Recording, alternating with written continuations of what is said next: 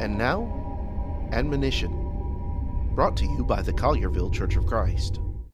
When you think about how you live and how we are to live as Christians, if you're a Christian, Paul says this to you.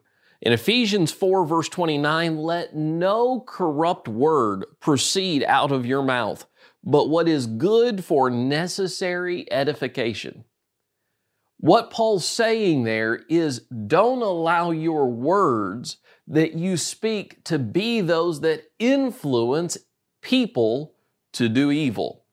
Don't allow your words to become those things that create corruption in other people's lives. Think about that today. For more from the Collierville Church of Christ, visit colliervillecoc.org.